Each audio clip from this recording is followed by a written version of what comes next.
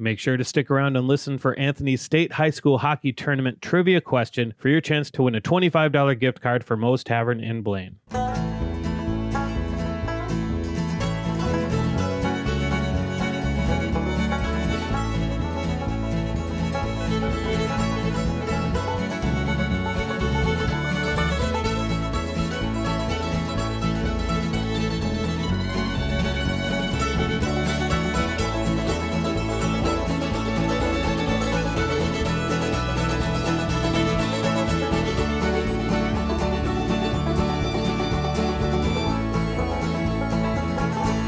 Welcome back to the Worst Seats in the House. Michael Russo, Anthony LaPanta, coming to you from the Aquarius Home Services studio on location here at Tuttle's on a beautiful Monday night. Our next live show is at Split Rocks on February 27th.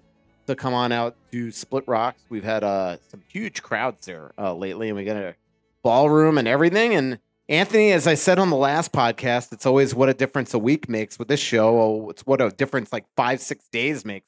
On this podcast. Here we go. 2 in a row. And all's fine with the world, and just like I said on last podcast. As I said on last week's podcast, for one of us, it stays the same all the time. For the other one, it's last week it was time to fire everybody, trade everybody, move the team to Houston. This week it's buy your playoff tickets. Make sure you don't have any plans in April and May because we're going to make a deep run now. We've got 2 in a row. I don't think that Houston would be my choice where the Wild would move. I'm thinking maybe like Quebec, Sicily. That'd be good. Yeah, no, not Quebec. Got to be like a really fun, cool place like Cabo or Cancun. Cabo Sure. Wild. But it was just it was time to blow things up and make changes, get rid of people. And what has happened since? It won 2 Brought in games, Adam so now Beckman, you're and printing things playoff have tickets. changed. Well, the good news is that Marcus Foligno actually is, the latest on him is that he had Chris O'Hearn on the radio this week, today, and he said the hope is that O'Hearn that Foligno could be back this weekend. And if that's the case, then they'll get the full allotment of players together, and it's just gonna be, one thing that's really interesting after watching last night's game is how good Goudreau, Greenway, and Duhaime played last night. And Beckman's obviously looked good with Eriksson and Boldy. So when Foligno comes back, you just almost slide him right into that spot. Like if the Wild, have a couple good games in a row here. Obviously, as we just talked about, things change mightily often with this team. If Foligno can come back, do you just put him right in that spot? Maybe. I think it depends on matchups, but I really do think the Gaudreau and Greenway line was really good defensively the other day against a good line too. They drew the toughest matchup in that game against Nashville and did a pretty good job against them. And it was good to see Greenway be involved. I thought Duhaime's game was terrific from the start and just got better and better as the day progressed. And once he scored, it felt like he could have scored 3 more. Yeah, absolutely. Hartman playing well, obviously scored the winning goal there. Again, Kaprizov looking like he just wants to will this team to win every single shift, let alone every single game. And, it was interesting talking to him after the game yesterday, Anthony, is he was not, I don't want to say not happy. He was happy with the win, but he made it extremely clear, which I think shows you that his excellence level on where this team needs to be compared to where it is he said, we have to figure out a way to finish games cleanly. And, it's true. I mean, the Wild up 3-1 had a chance to put the hammer down on that team, just squeeze the neck of them. And they come out with 2 two of the worst power plays I've ever seen. Like Zuccarello just throwing pucks out of the zone left and right. It almost felt like they got to that point and just said, this is just 4 minutes. Yeah. Let's just eliminate 4 minutes. That's not the way good teams should play. No, but I do think prior to that, I do think their game was great. I thought when they were up 2-0, they kept coming, kept playing. It could have easily been 4 or 5-0 if not for Saros making a couple terrific saves. Niederreiter made one big stop himself defensively. I thought they had played well enough to be in front by 4 or 5 goals. It's just it's a team that's snake-bitten, and maybe it's a game like that one that gets a couple guys off the schneid, and now all of a sudden they start feeling better about themselves. I think the Hartman goal is a great example. And yes, he's had 2 goals going off his sternum lately, but the reality is in both of those spots, they had great pressure. They had the puck in the zone on the forecheck for extended periods before that, and then he's in the right place to make those things be possible. It's a lot more than just some good fortune in those cases. Yeah, that to me was the key. Actually, really, the last 3 or 4 games is that the Wild are starting to look a lot more like themselves. They're going to the net, and when you go to the net, you get those fortuitous bounces. We saw it with the Duhaime one going off his hip, and then obviously Hartman last night. On that goal, Jared Spurgeon breaks Ryan Suter's team record for points by a defenseman with 370. And what a way to do it, all right? I mean, he saves the zone Right. after giving the team a little pep talk at the bench saying, hey, there's time still to get one more chance. We're not going to overtime. And then he saves the zone, and next thing you know, he gives it over to his buddy Brodin, and boom. Yeah, and that part was the part that I thought was most significant.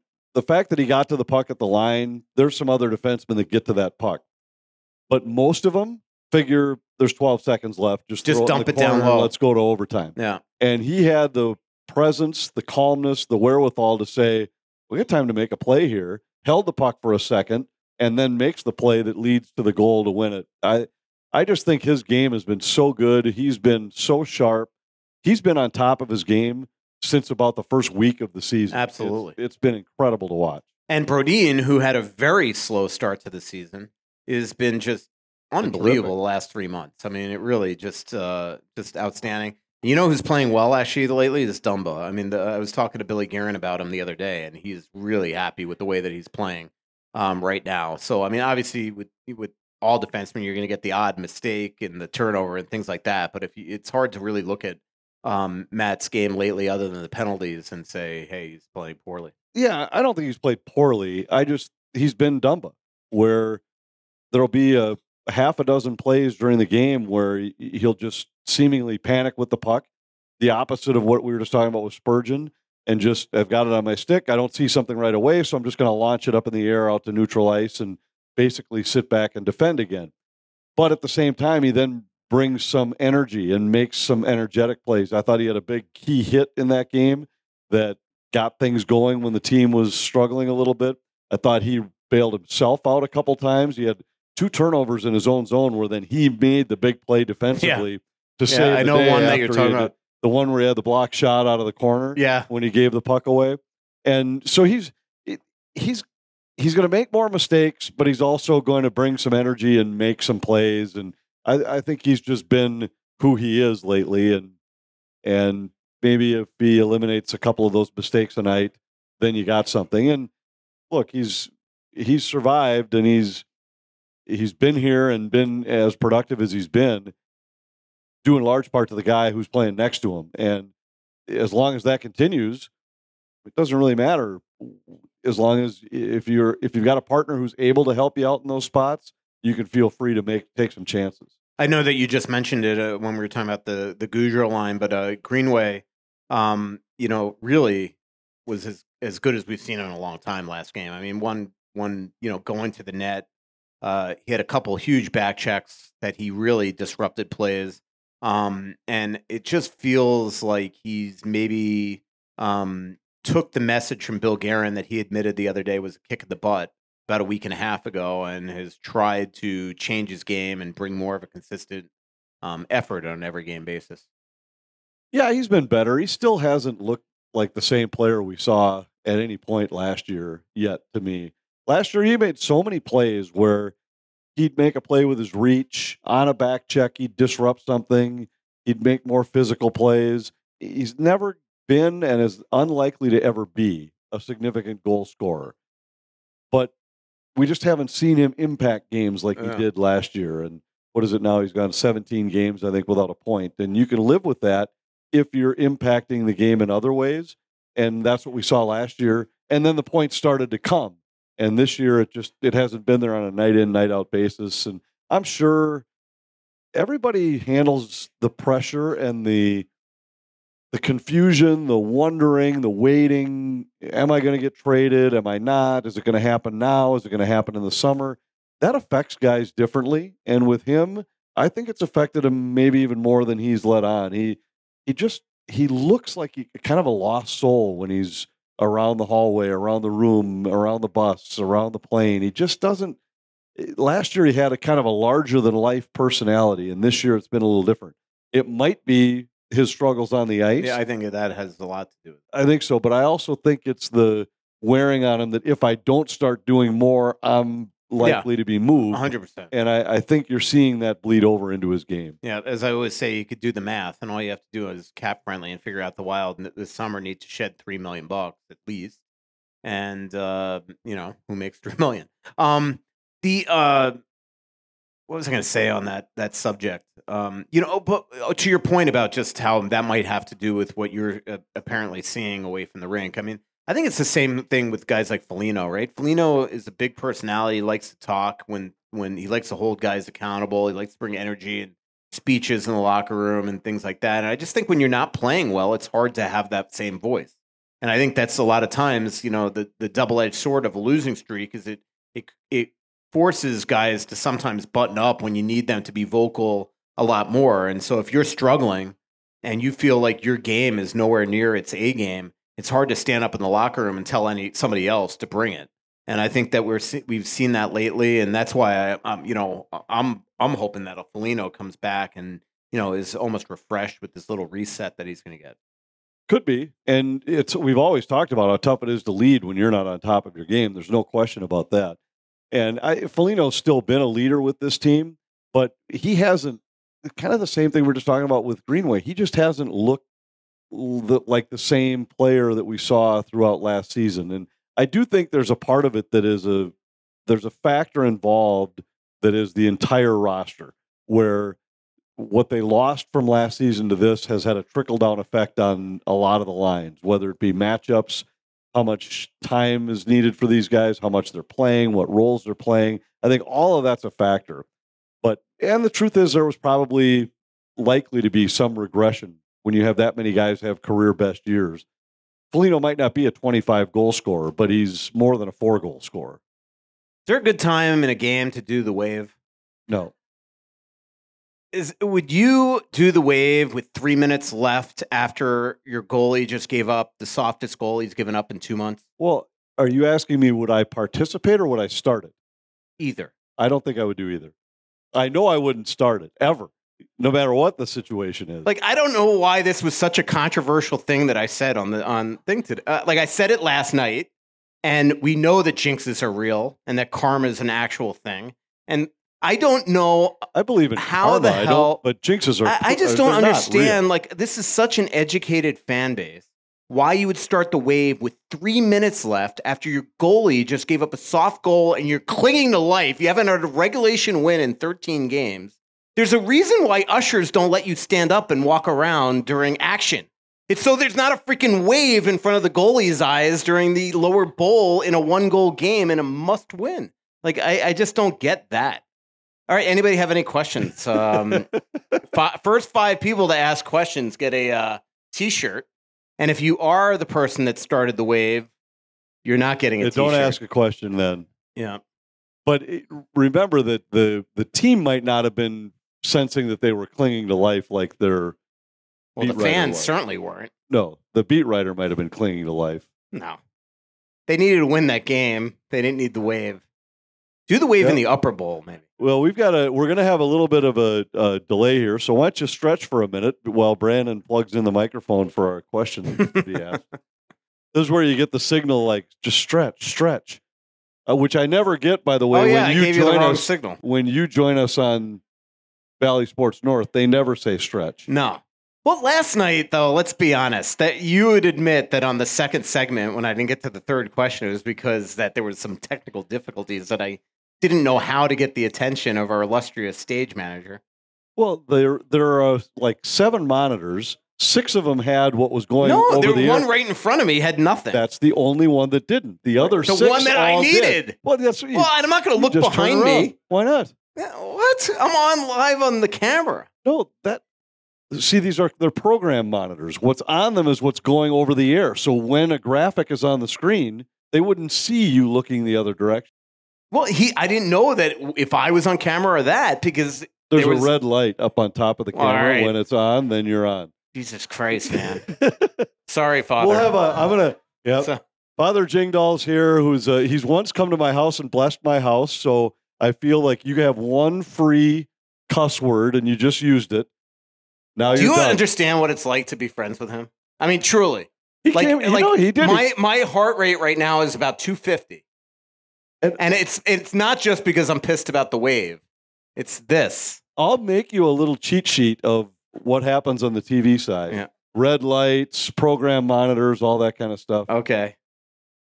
Next. First question.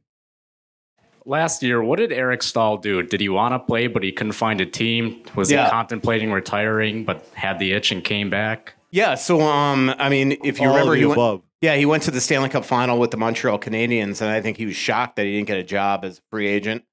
And then eventually he wanted to go play in the Olympics for Team Canada. And so Billy Guerin did him a favor, and he put him in Iowa for 3 or 4 games. Then he played in the Olympics, was hoping after the Olympics, the trade deadline was coming up, you could sign a UFA up until the trade deadline, and that never came into fruition. If you remember, one year, the Wild actually signed Ryan Carter right before the trade deadline and put him in Iowa. He wound up not being called up, but that is allowed, and so nobody signed him then. So this summer, he again made it known that he wasn't going to retire. He went down on a pro tryout to Florida. They couldn't afford him at the time. They couldn't even add a $750,000 player at the time.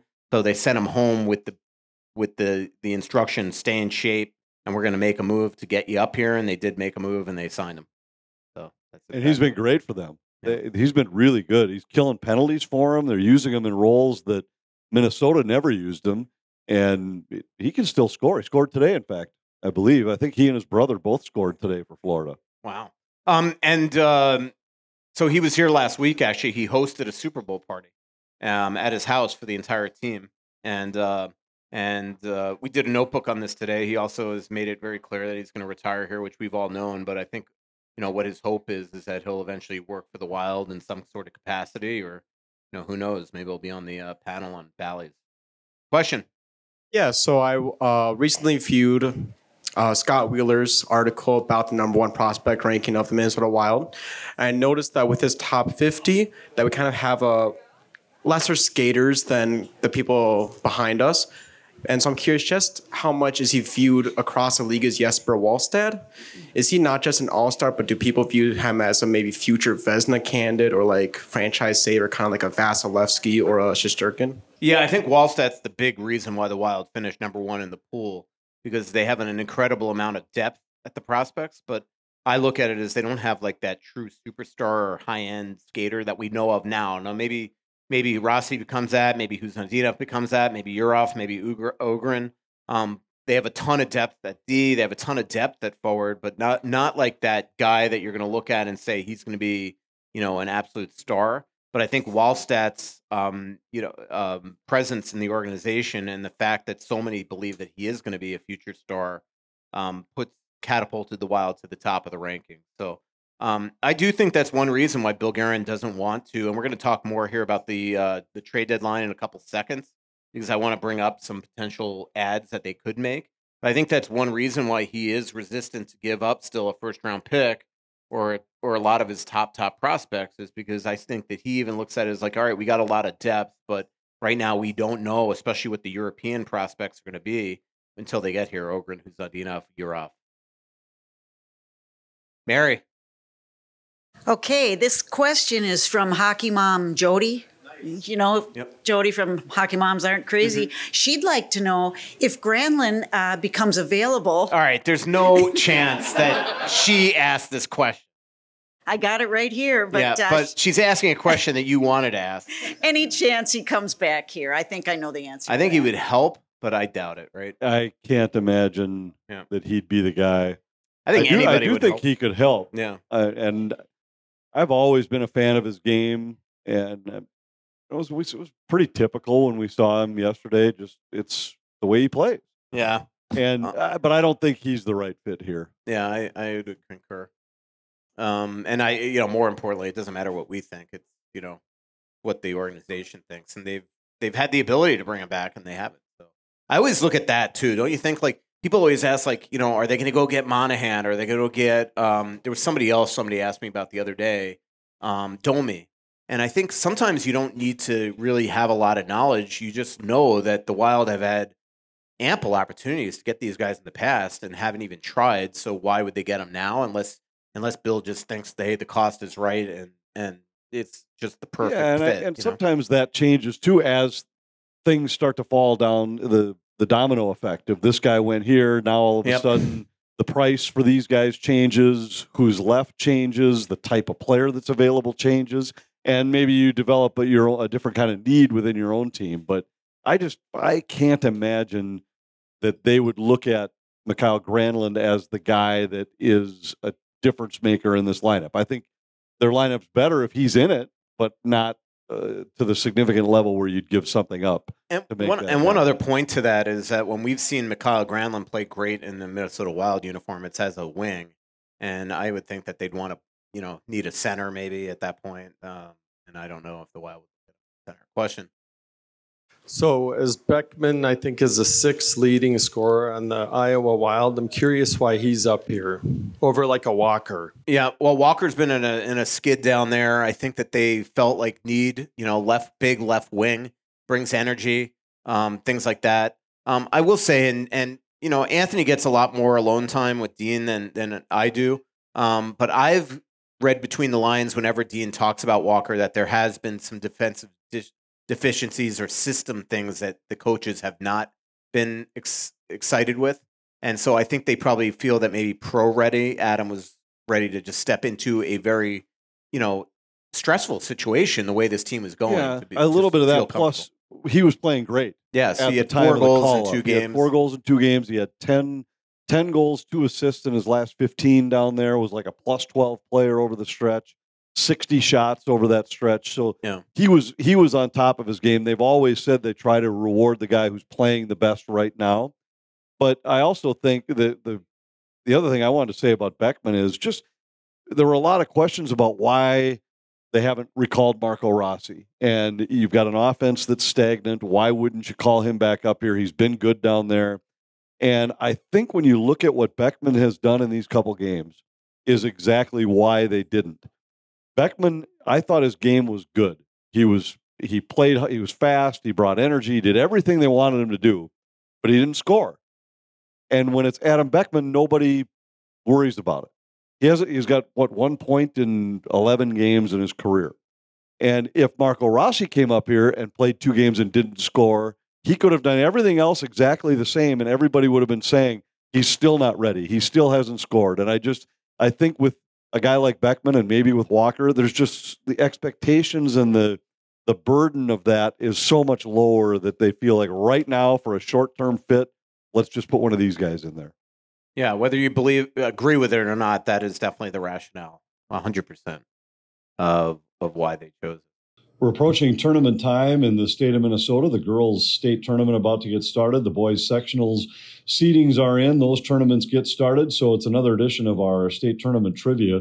Last week, our winner was Alfred Walker. He knew the last time there were back-to-back state championship games that did not include a late conference team.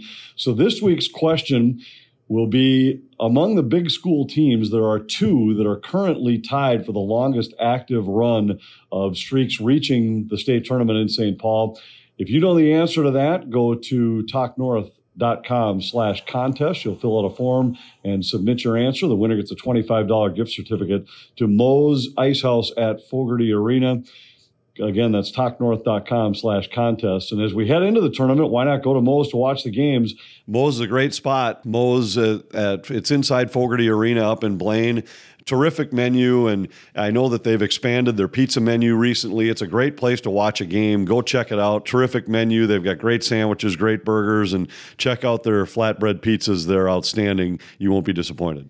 Don't let the warm weather lately fool you. We still have a long winter ahead of us here in Minnesota, and if you're like me and like your home to stay warm and comfy all winter long, get a company you could trust. Aquarius Home Services has a team and knowledge to keep your home warm and cozy through the cold winter months. If you're having concerns with your furnace and are thinking about a replacement, my friends over at Aquarius offer free in-home estimates, and for a limited time, they are offering a new furnace for as low as $55 per month. That's right, $55 a month. Their 100% performance guarantee is backed by the best material, product, and labor warranties in the business. I use them. You should too. Contact Aquarius today for your free in-home estimate. They're just a click away at AquariusHomeServices.com. And don't forget to mention Russo sent you.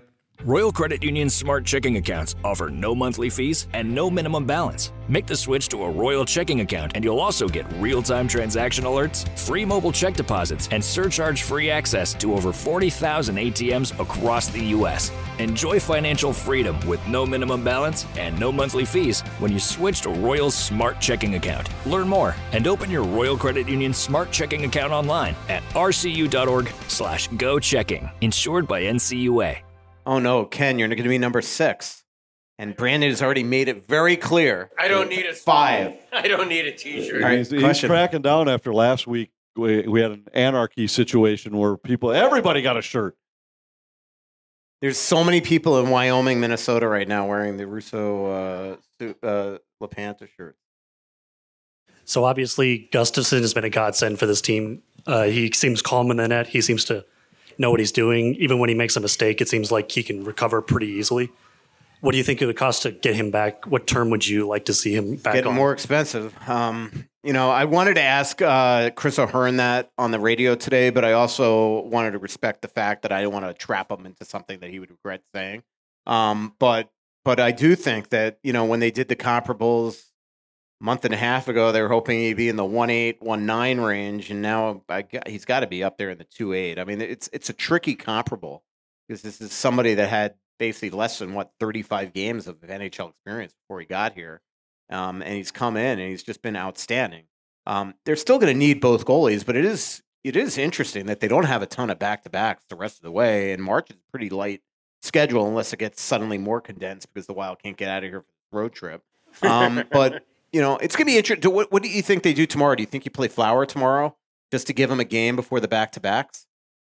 And it is, I mean, if there was ever a time to throw Flower back in, it probably would be a game where Gustafson gave up 3 and gave up. I was just going to say, if that game would have finished 3-1 the other night, it's probably Gus. Then it's probably Gus again. But I think now that it was 4-3, it'll go to Flower, and then they'll each play one of the back-to-backs. It's just a guess. I haven't asked Dean about it yet, but I really think, and this is conjecture on my part, but I felt like for a long time they were really trying to shield Gus early in the year. Whenever you'd look at the week schedule, Fleury got the more difficult assignment, Gus got the lighter load, and it was Gus got the game where it was the other team was tired, the Wild were fresh, those kind of things. And I think they were doing it for a couple of reasons. One was to try to build his confidence, but I always in the back of my mind had this, that it wouldn't shock me if they were trying to build his value up in case they had an opportunity to make that deal, a deal with him, either during or after the season, so that next year you're ready to go to a Fleury and Wallstead combo of some kind. But now I think the way he's played, I think it's totally different. Now I think they truly are in a mode of whoever we think gives us the best chance to win tonight is the guy we're going to play. And Gus has demanded more time, and he's earned it. Kenny. All right, one question, 2 comments. Counselor, I should say. Counselor. So the question, which you kind of already answered, is, we all knew that Hartman and Foligno wouldn't, redo the monster, unusual year. But the drop is so stark. Yeah. What is the reason for the stark drop in their production? I mean, it's hard to say. I mean, it's hard. It'd be total speculation, but I definitely do think part of it is Kevin not being here. I think when you have a secondary scoring line, it freed up a lot of offense for a lot of guys. And obviously, Ryan got off to a real tough start. He got hurt. He's had trouble he's beat up just looking at him every day. But I just think this team is so much easier to check right now because they don't have that, and it creates this trickle-down effect. And as Anthony said on, I think, last week's podcast, it's not just, we all knew that taking 85 points out of the lineup without replacing it was going to create a dip in their even strength scoring. But I don't think any of us realized that just what having that secondary scoring did for the rest of the lineup. And most notably, the Grief line, right? Because that line is the one that's really, regardless of Hartman, at even strength, that line has had an unbelievable dip, and including Eriksson Ek. I mean, Eriksson Ek, 11 of his 21 goals were on the power play. Yeah, and last year they ended so many shifts in the offensive zone, the Grief line, with a great forecheck shift, and whether it was an icing or just a whistle, where now all of a sudden against tired defenders, you got 2 different scoring lines that were getting those offensive zone starts. Those starts are way down. for those guys, and I think it's just those guys are getting worn out facing the best every single shift, every single night, because they don't have to worry about any other line that strikes fear in them. So my 2 comments. I hate to give you kudos, Anthony, but just don't then. But, well, I have to. On the last podcast, you said something I totally agree with, which is it drives me nuts when you have a beautiful open ice hit and somebody skates across the ice for a fight and you get 2 5s for each player. Yep. That is absolutely ridiculous. That is absolutely the definition of an instigator. And we've been watching it all year. The one in San Jose is still the most egregious. Oh, that's unbelievable. So Yeah. my second comment is mainly to you, Michael, but I'm shocked. How in the world did we get 3 power play goals in 3 games without Addison on the line? I knew you were going to say that. You've been all over Twitter on it. To your other point, I do think that that's part of the reason why Hartman got the instigator the other day. Is I was in the Situation Room January 7th to watch that game, and the one thing that I noticed in there that I'm going to be writing 2 huge stories about here in the coming weeks, heading into almost like a GM's meetings advance, because I'm heading down to the GM's meetings mid-March, is the league is clipping 2 things right now. The Situation Room to present to the GMs, and one is goalies intentionally knocking the posts off the moorings, and the other are how fights start. And they are clipping every single fight to give them a percentage of how many fights are starting based off a clean hit and how it needs to stop. Now, one way to stop it is the referees to call the rules, to actually just apply the rule book and use the instigator. And I do get the impression, actually, I shouldn't say impression, I know this to be true because I've talked to, for this other story that I'm working on for The Athletic in the next couple of weeks, I talked to a bunch of NHL refs and former refs in the last couple of weeks, and I know that they've been giving an edict to start calling the instigator more. So I think that was probably, in my mind, a little bit of an overreaction by the refs, but rule book, he probably instigated. But that's what I've been saying all year, is that if that's the case, if officials are reluctant, and I've heard an official's explanation to a coach this year that was, I didn't think what he did was worth 17, meaning 17 minutes, the 2, 5, and 10 for the instigator, the fight, and the 10-minute misconduct. Well, if that's the way officials are thinking about this, then you got to change the rule. Because if they're unwilling to call it and say, I'm going to make that guy sit for 17 for that, and I'm not willing to do it, well, then you're not enforcing the rule. And I think that's where this year has slipped in terms of the officiating in this league, where I think there's just a lot of guys trying to overthink it that way. We had an explanation of a call that I'm not going to quote the coach that shared it with me, but it was, the guy came over and said, I thought it was a 1-minute penalty. And I said, well, what's a 1-minute penalty? He tripped him. And he said, well, it was unintentional. I thought it was a 1-minute penalty. Well, it doesn't matter, unintentional or intentional. If you put your stick underneath a guy's skate and he trips and falls, it's a trip. Yeah. And it doesn't matter what the score is. It doesn't matter if a team's on the power play. It's a trip. A trip is a trip. And there's no egregious level that you decide whether or not to call it. So I think we've just had officials that have lost sight of, if they just call the rule and call it by the rule book, then the discussions, the frustrations, and the arguments diminish quickly. I wish I could almost play everybody the tape. But I had a great hour-long interview the other day with Carrie Fraser for that story that I was talking about. And it was just fascinating. The story was on a specific topic, but it was fascinating just listening to him talk about officiating and the way that you apply the rule book and the way that you control a game and things like that. And again, I don't want to give everything away, but I almost wish I could play the tape for you because it is fascinating. And when you hear it from a referee's perspective on why sometimes you actually stare at a play that's an obvious penalty and don't call it, I know this doesn't make sense in the context that I'm saying it, but it almost makes sense from his point of view why it's not called in that certain situation. And the way that these guys try to get the game played, those are veteran refs. It was a different era. He worked in a 1 and a 2 referee system. But it's, a lot of times, it's funny. I got off the phone call and I felt like I had a much more appreciation of the way that games are called instead of us just always looking at from the press box and saying, well, that's a penalty, that's a missed call, that's a missed call. It makes sense. Dave Jackson was telling me the other day for this story, just when it's not going to be in the story, but he was saying that even just right now, after watching games as ESPN's analyst for the last 2 years from afar, that he feels that right now he could step on the ice and have a much better ability to do the job just from watching games again. And it's just, I don't know, it's fascinating. So, and I know that a lot of times I get a rap, especially from out of town people, that I'm like this homer and always, rip on the refs and things like that. I actually have really good relationships with most referees in the league. Just actually was texting with one that I happen to name drop on the fan today. That you get to know these guys because as beat writers, we stay at the same hotels with them. We have breakfast with them almost every morning in the concierge lounges, and so you get to know them. So but it's almost like the same thing as a player, where you have a relationship with this player, and yet you still have to critique them even if you know them. And that's the way that the job works. I should back up too a little bit just to say that as we've talked for years on this show and elsewhere, they really are trying to get it right. And as many times as they may miss a call, or as many times as we may disagree with their interpretation of the rule or willingness to enforce it, I do believe that by and large, they all feel badly when they go back and watch the film and think they missed a call. And the league does. They watch everyone, and you're talking about the fact that they're clipping every fight. They clip every penalty and every even potential penalty so that they can go back and look at it and say, should this have been a call that was, or should this have been one we let go? And when they have their meetings, they'll show them. And we were talking with, we had Christopher Walken made a presentation at one of the broadcast seminars. Stephen Walken, sorry. Not the actor. Not the actor.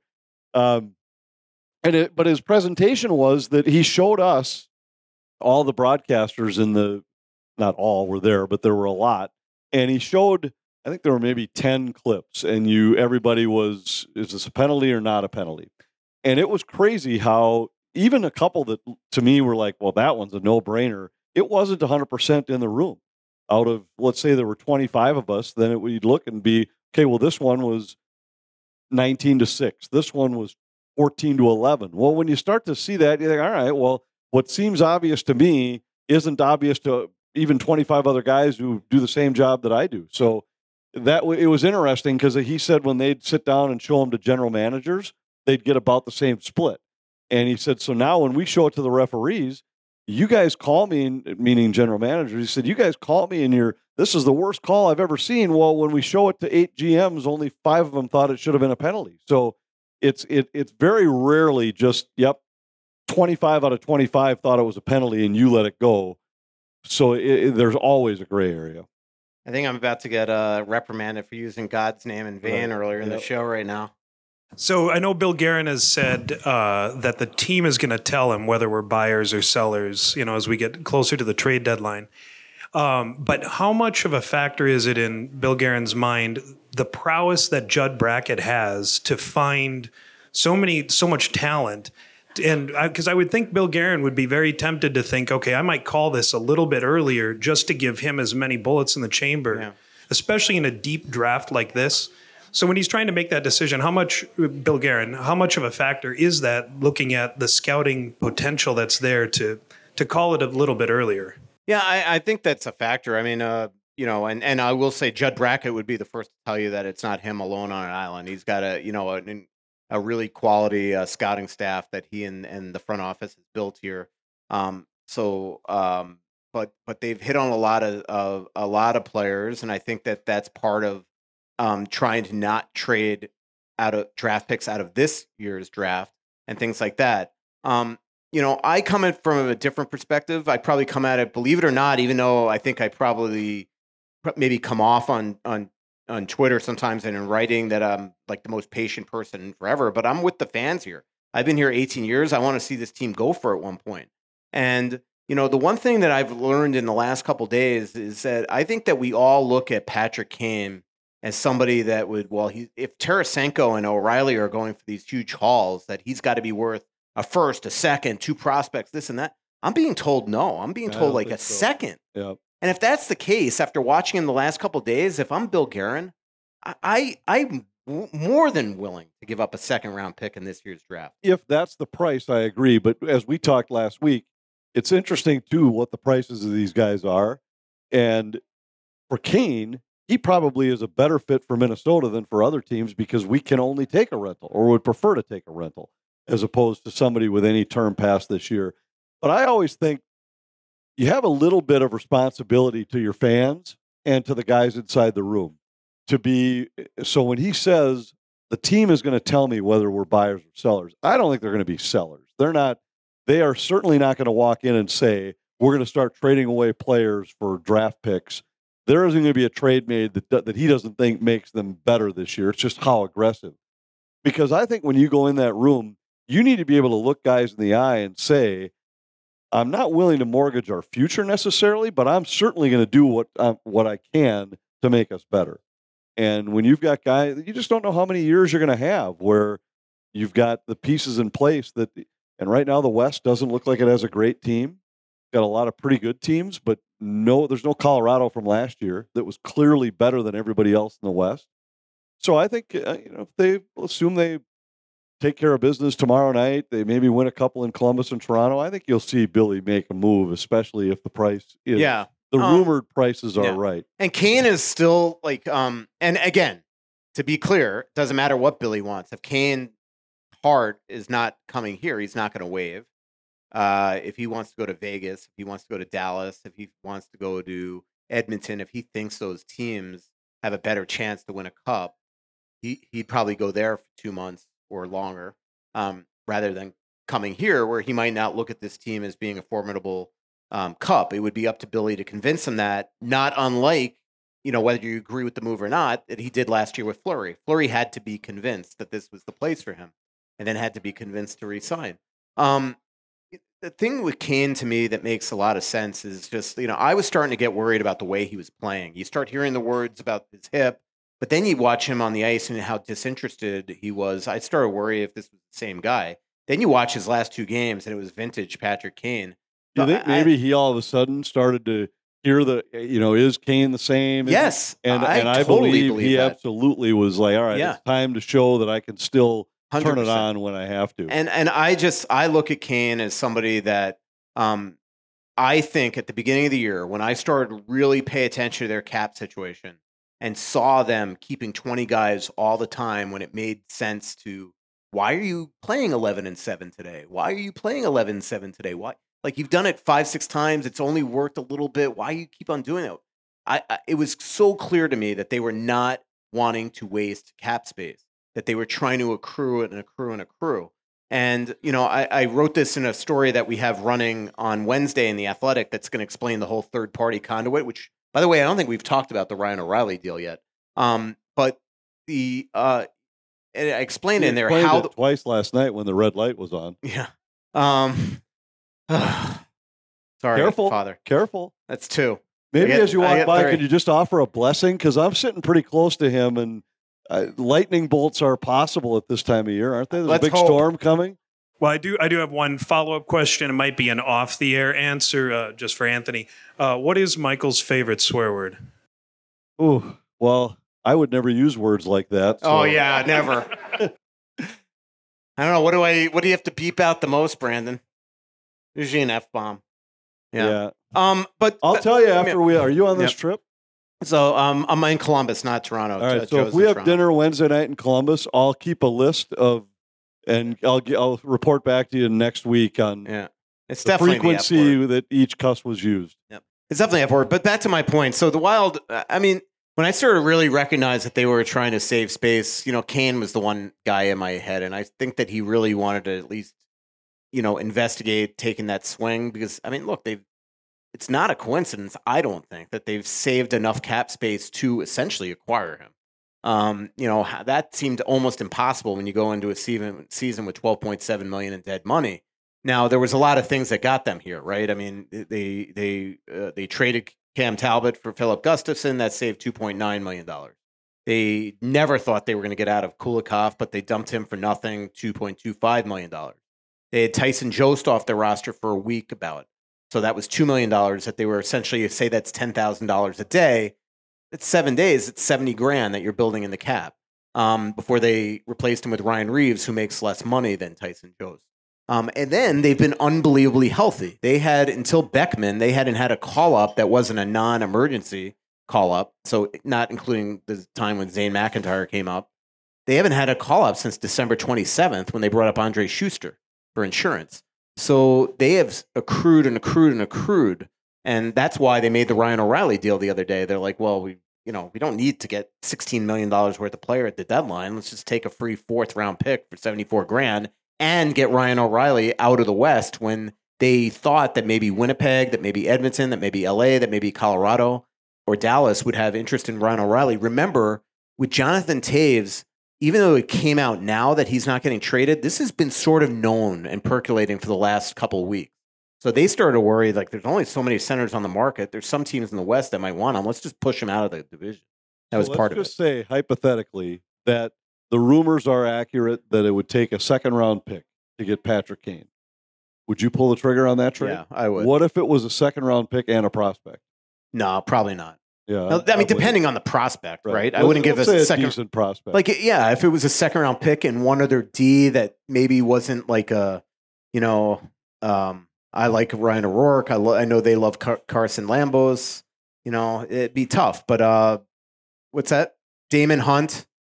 But if it cost you one of those guys and a 2, would you make the trade? I would not trade my 1st-round pick for him. No, without a doubt. A second and a middle prospect or one of your many defensemen that wasn't the guys. I'm not privy to know where the Wild have theirs. They have like 7 D prospects, right? And if you include Jack Parrott, Simon Johansson, Hunt, Spacek, all those guys. I don't know privy what they have ranked 1 to 7, but if all of a sudden, Chicago's asking for the number 3 or 4 person for that, and you can get Patrick Kane in a conference right now that is wide open. Right.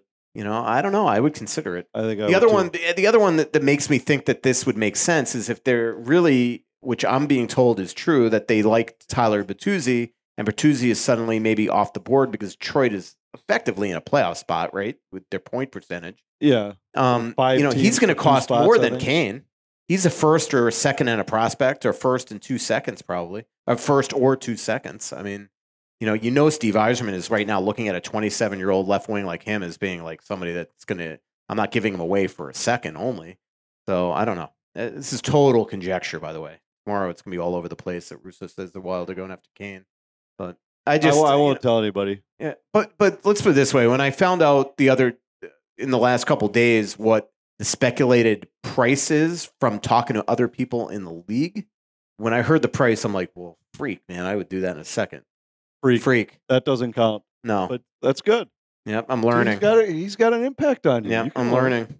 Change of seasons means that it's time to change your apparel. I just got a text from Scott Dayton down at Twill at the Galleria in Edina with their new spring line of ties. I can't wait to go in there and check them out when I get back from this next road trip. But it's more than just a suit store. It's also golf season. I know there's a blizzard on the way, but I've got the golf itch. I can't wait to get out on the course. Maybe you've got a spring trip coming up.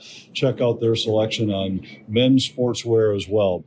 It's the Twill at the Galleria in Edina. You won't be disappointed. Hey, hockey fans. Jerry Bosch here again from Bosch Law Firm and WorkCompExperts.com. If you're injured at work, it's never too soon to contact the lawyers and awesome staff at Bosch Law Firm. We'll answer all your questions, help you set up your work comp claim, and help you select professionals who will be there to help you, not the insurance company. And with almost 30 years of litigation experience, if your benefits are denied, we'll fight to get you paid. Bosch Law Firm. The call's always free and there's never a fee unless we obtain benefits on your behalf. Call or text us at 651-333-8300 or visit us at WorkCompExperts.com. And if you want to get your dream home, sell your home stress-free with a guaranteed offer from Chris Lindahl Real Estate. There are no showings, no decluttering, no repairs, and no stress. It's the easy way to sell your home. They keep you in control so you can sell your home fast. You can pick your closing date and move when it's convenient for you. To find out what your guaranteed offer cash would be, there's no obligation. Just go to chrislindahl.com or call 763-401-SOLD. Again, that's chrislindahl.com. or call 763-401-SOLD. You can close with confidence and start packing, and terms and conditions apply. What's going on? You're back. Yeah, I got a comment And a comment. We're undefeated since the Ryan O'Reilly trade. When do we hang his numbers in the rafters? They've already had 190 in Wild history, and I'd say O'Reilly's already the best 90 in Wild history, and he's even played a game. And how pro-ready do they feel Faber is? Because I have season tickets for Gophers, and I watch him every night. I'm like, I want him in St. Paul like right now. And who would you be your most favorable D partner for Faber if he does come? Well, if he comes, he's probably going to play with, I would think, Brodin or Merrill. Yeah, I'd guess Merrill at least to start with, depending on what else happens. Assuming the roster is exactly as it is right now, you'd probably keep Dumbo with Brodin, at least to start. Faber plays with Merrill, and then you see. But, I mean, they're not just going to hand him a job either. He's going to have to prove that he's ready. He's going to have to, and then play well enough to stay in. But I think they're expecting that, maybe off the record. The biggest issue is, and obviously they want them to go win the national title. But if they go to the Frozen Four and win it all, he wouldn't even be available to sign until April 7th. The season ends like the 13th. So you're not, to throw a college kid right into the playoffs, essentially, I think would be tough. So my guess is they give him a dress rehearsal those last couple games. Like they win on that Sunday, and it's Sunday in Tampa. He'll be signed Monday, and he'll be probably in the lineup Tuesday. And then you give him 2 or 3 games maybe to just get his. This is assuming the Wild are locked in the playoffs. If the Wild are still fighting with Calgary for the 8th spot, I don't think you start experimenting with the lineup unless you look at it and you've either got injuries or you think Faber is 100% ready to play. So, question again. I apologize if you've answered this on another show, but what's the mindset behind the 11 forward, 7 defensemen going? Because every time I see a team do it, I see a forward go down, and then now they're down to 10, and then they're tired of the rest of the game and can't do anything. Well, the last time they did it, the Wild lost 2 forwards at one point, and they were without Greenway, so they were playing 9 forwards at one point, right? Yeah, and with the Wild, part of it, I think, was that there were some spots where it was, hey, for one night, let's just do this and save some cap space. But I also think that Dean was looking at it as he views Kalen Addison as a power play specialist, and by playing 7D, now I can play my other guys in the regular roles, use him on the power play, and I just assume because we've got some off nights coming on the 4th line, I'm going to throw Matt Boldy, Kirill Kaprizov, Matt Zuccarello every once in a while because we've got a schedule that's forgiving enough coming up where those guys aren't going to get overtaxed. So I think that was why they did it when they did it. I still don't think it's the worst idea in the world if your schedule allows you, but that was the issue with the Greenway, sleeping through the alarm thing. That it's the second of back-to-back. They played in Buffalo the last game. And there's a great example of where the Wild normally, and most teams would operate with an extra forward on their lineup, but they were trying to save cap space. There was no reason to think that they would not be healthy. They had the injury report. Next thing you know, Greener doesn't show up. So, that was the first time that they did the 11-7 where the schedule didn't dictate it. Yeah, and they've been carrying an extra forward most of the time since then, where Mason Shaw has been with the team, even though he was a scratch for, I don't remember what it was, 6 games in a row or something like that. But yeah, I think a lot of it was there was some cap concern for sure, but I think a lot of it was just, hey, we got 2 days off. Let's just run Kirill out there as much as we can. If it's 6 extra shifts a night, we got a chance. Marty? So I have a nomination for the most preposterous statement ever made by a play-by-play man in a hockey game. I'm all for it. All right. Oh, this is a college hockey game, so you're off the hook, Anthony. But let me preface it quickly by saying I understand that if it's a 2-2 game and you score the goal to go up 3-2 in the third period, that goal is way more important than if you score an empty netter to make it 5-2 or whatever. I get that, but this was during the Big Ten network broadcast. I believe it was Friday night. It was the Ohio State-Michigan game, and I had it on in the background, and this one made me swivel my head around 360 degrees when I heard the play-by-play man do this, and I had my phone out because I want to get it verbatim and get your take on it. Which game was this? It was Michigan-Ohio State. I think was it the outdoor game, I believe? I think it was the one they were playing out. Yeah. Was it Saturday? Okay. So here it is, verbatim. Sometimes it's not how many goals you score, but when you score them. And my take on that was, well, then why do we even keep track?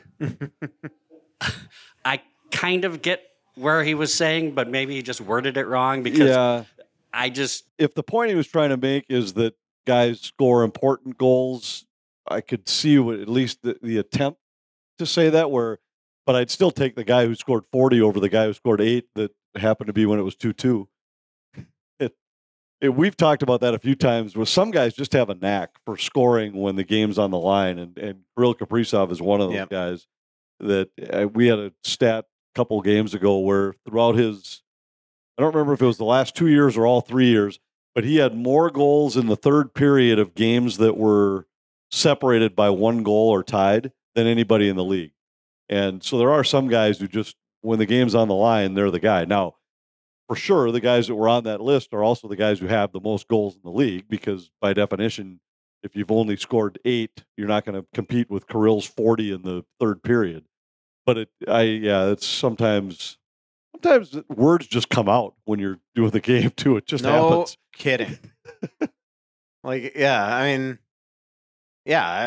might have a lot of stuff going on up there during the game, but every once in a while, some things come out that, and believe me, I hear it when I get home. Yeah. But I mean, I think sometimes people forget that this stuff is live. Sometimes you just say stuff. Well, especially in a case like that, where the most preposterous statement I ever heard was from your broadcast partner, Ryan Carter, who said last year that if the Wild traded for Claude Giroux, that he would have to start as 13th forward and earn his way into the lineup.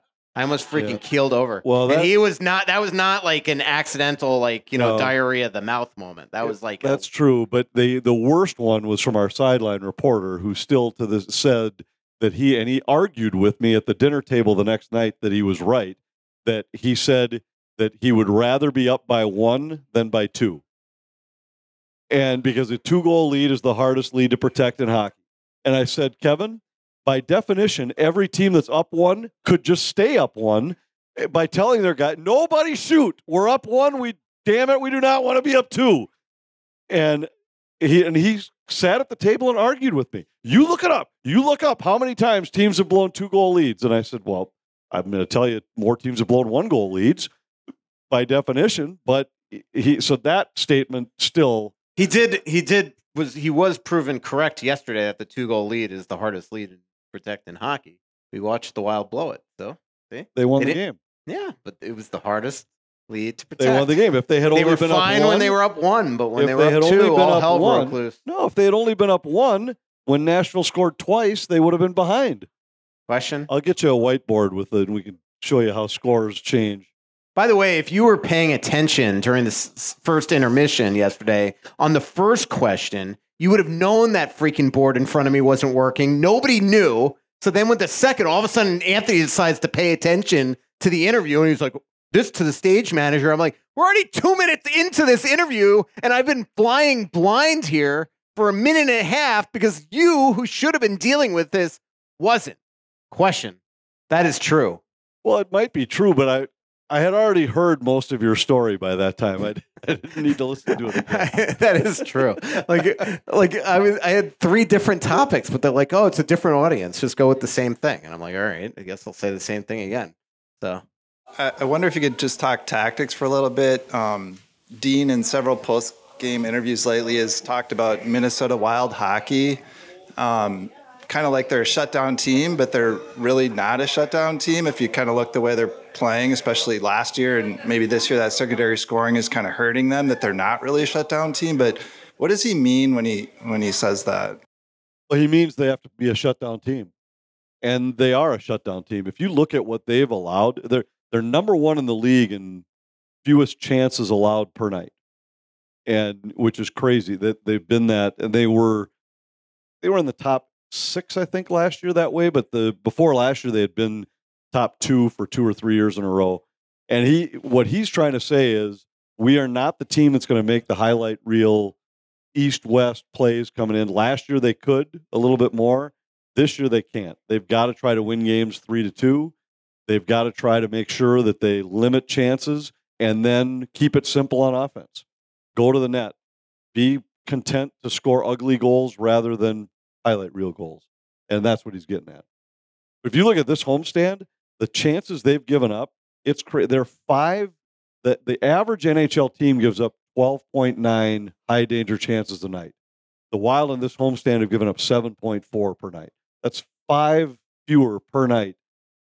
And teams usually shoot about 78 to 80% on the high danger chances. That's a goal a night, and maybe a goal and a quarter a night. That's a huge difference when you're playing a game up to 3. Question. I like dogs too. Yeah, a lot of people do. Hopefully. So this is a theoretical question for both of you. If you played hockey, what position would you play, and what Wild player would you emulate the most? I'd want to play enforcer and go up against him. Oh boy, I would take that in a heartbeat. About the only thing I'd be qualified to be would be the 4th line left wing. Played 4 minutes a night, maybe a shift here or there. Back when I used to have those NHL games when I was like in my teens, when you could like make yourself into a player, I made myself into like Connor McDavid times 2. I was scoring like 80 goals a year.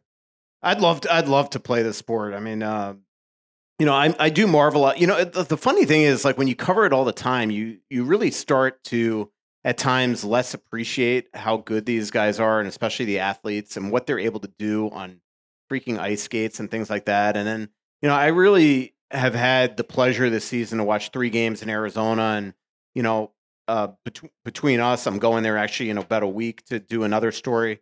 Like in that building, it's so small and you're so close to the ice. Like you really appreciate how, and you probably all see it much better than we are who are in the worst seats in the house, is that when you're so close to the ice and you see these guys and how little time and space they have and how wonderful of athletes they are, it really just makes you marvel. And that's why I always get a kick out of, like, somebody today said that a certain player on the team doesn't deserve to be in the NHL. And, I let him have it also because he was racist. But like to me, the worst player on the team that every fan always says he sucks at hockey, he sucks at this, he sucks at this. The guy's still one of 700 of the best players in the world that somehow made it to the National Hockey League. And that's why also, like, when people a couple weeks ago were going after Ryan Reeves, of all people, for playing 800 games. The guy has played 800 National Hockey League games when he was a football star and a track star, and hockey wasn't even his best sport. And somehow this guy got to the National Hockey League, made it, and played 800 times. Look how many. Wild had a first-round pick that played 1 game in the National Hockey League. Right. They've had a first-round pick that played no games in the National. Yeah, and so we talked on last week's show. I had a chance to sit down about halfway up the lower bowl for the game against Colorado the other night, and we did the game in Arizona from basically Aldrich Arena. We were about 8 rows up from the ice, and it's crazy when you sit that close. Just what the skill set is that these guys have, and you should be awed by it every single night. And I was just thinking about it, like if I could, to go back to the original question, the hypothetical, what I would love to be would be the guy who plays the game like Jonas Brodin or Jared Spurgeon, who could skate like those guys, but were kind of the unsung hero type guy that just think like those guys too. Yeah, and have things happen that fast, but be a step ahead of everybody else on the ice, and just be willing to be the guy like, I'm just going to shut you down tonight, and you're going to leave so frustrated. I don't care if I score or not, but you're not going to score. Jonas Brodin makes me marvel every single game, like 3 or 4 times. It is crazy watching him check a guy back. It's just, but him lately separate guys on the back check. Like they don't even, like opposing great players don't even know what to do when he's around them. He's just a special guy. All right, we're going to wrap up the show soon. A couple more questions. Hey, this will be really quick. And by the way, Eck and Brodin are my favorites. At one point in the season, I don't know if it's still the case, we were second in the league in the most number of penalties and second in the league in the most number of too many men penalties. So I don't know where we rank in the too many men right now, but we're still in the top 2 in penalty minutes per night. Yeah. Well, but I will say, if you look at minors and time shorthanded, it's not in the top 2. A lot of that is because they're fighting majors, some misconduct, things like that. I was actually shocked the last time I looked. Their minors, they're I think top time short. I think they're 14th in the league. Actual minors and time short, it's like 11 to 14. So I really feel like they haven't been as undisciplined as we all kind of think they have, and they have seemed to have cut down the too many men. The last one I remember was in Washington, and I actually didn't like that call, if I remember correctly. Was it Washington or Carolina? Washington, there was a bad call on a too many. Yeah, that's the one I'm talking about. Where they had a guy go on one side of the bench and a defenseman come off the other side. But I was watching a game on TV the other day, a couple days ago. I cannot remember who it was, but it was like the most egregious too many men ever.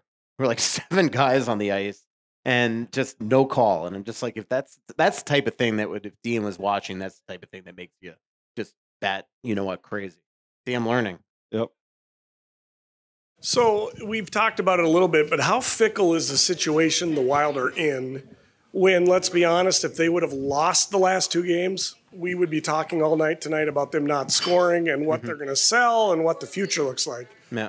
1 shootout win and a 1-goal win in the last 3 days, and we're now talking about adding Patrick Kane, and I'm with you. I think that's but you get my point. We're 4 points out of second, 2 points out of 10th. But that's the challenge for fans that's different than a GM. The GM has to be able to stand back and say that I have to be able to evaluate the team. I can't get caught up in that, yes, we won this game, but are we playing well enough where one guy makes that big of a difference? And then, but at the same time, that is the league. And those 2 wins right now, the win against Nashville yesterday might have been the fatal blow to their playoff hopes. Yeah. And we're, whatever we are, 7 weeks before the end of the season still. But it's so hard to make up ground in this league that you lose 2 or 3 games in a row, and all of a sudden you're done. And I can't believe I'm going to be the one to say this because everybody knows that I'm not exactly a glass half full guy. But what you said you could say the same thing about earlier in the homestand, right? You could say that those 1-goal losses or shootout losses could have gone the other way as well. That's just the league. I mean, my biggest thing is, and this is where if I was in Bill Guerin's front office, I'd probably be the one campaigning to go and make at least one move for a scorer. I'm not talking JVR. I'm talking like if you can get a Bertuzzi or a Kane. To me, then it's, to just go add a plotting left wing that's going to maybe help a little. Like, it's not worth it. But I look at this conference right now as being, with the exception of Colorado, who's, if they're healthy, are going to be good. Like, everybody's beatable, right? I mean, Vegas is definitely beatable. They are without a goalie right now and things like that. LA has deficiencies. Edmonton, Dallas. Yeah, I mean, Dallas is 100% beatable. Winnipeg's beatable. They just lost last night. The teams are chasing right now. Seattle and Calgary lost to Philly and San Jose today. So the Wild, if you look, Seattle's a tough one because the Wild haven't played well against them. So it's hard for me to say this. When I look at Calgary, the Wild are a better team than Calgary. And I would say they're a better team than Seattle, even though they maybe haven't proven it this year. So I don't know. I just think that because of the 14-7 and the 14-7 coming the next 2 years, to me, if you want to keep the fan base engaged, you can't just punt it every year and say, in 3 years, we're going to go for it. Fans aren't going to stick around that long. So right now they're in a position in a conference where I don't think it's clear who the total favorite is. I mean, the East right now is just, it's insane what's going on there. Like the top 7 points percentages in the league are in the East. So I don't know. I'd say it's worth it. As long as it's not a first round pick or like Rossi or somebody like that going the other way. Well, thanks to everybody for coming out. February 27th at Split Rocks is our next live show. Hope everybody enjoyed the show. Thanks to our incredible sponsors from the Aquarius Home Services Studio. Thanks to Aquarius Home Services, their local authorized dealer for Connecticut water treatment. Thanks as always to all the Tuttle's restaurants and Grain Belt. Bosch Law Firm Twill by Scott Dayton. That's in the Edina Galleria. Chris Lindahl Real Estate, Moe's Tavern in Blaine, and Royal Credit Union. Thanks to everybody for coming. Talk to you February 27th from Split Rock. So much coming out, there's nothing going in. I know that you feel like you're never gonna win. Oh, but the world won't forgive a winner. My heart rate right now is about 250. And it's not just because I'm pissed about the wave.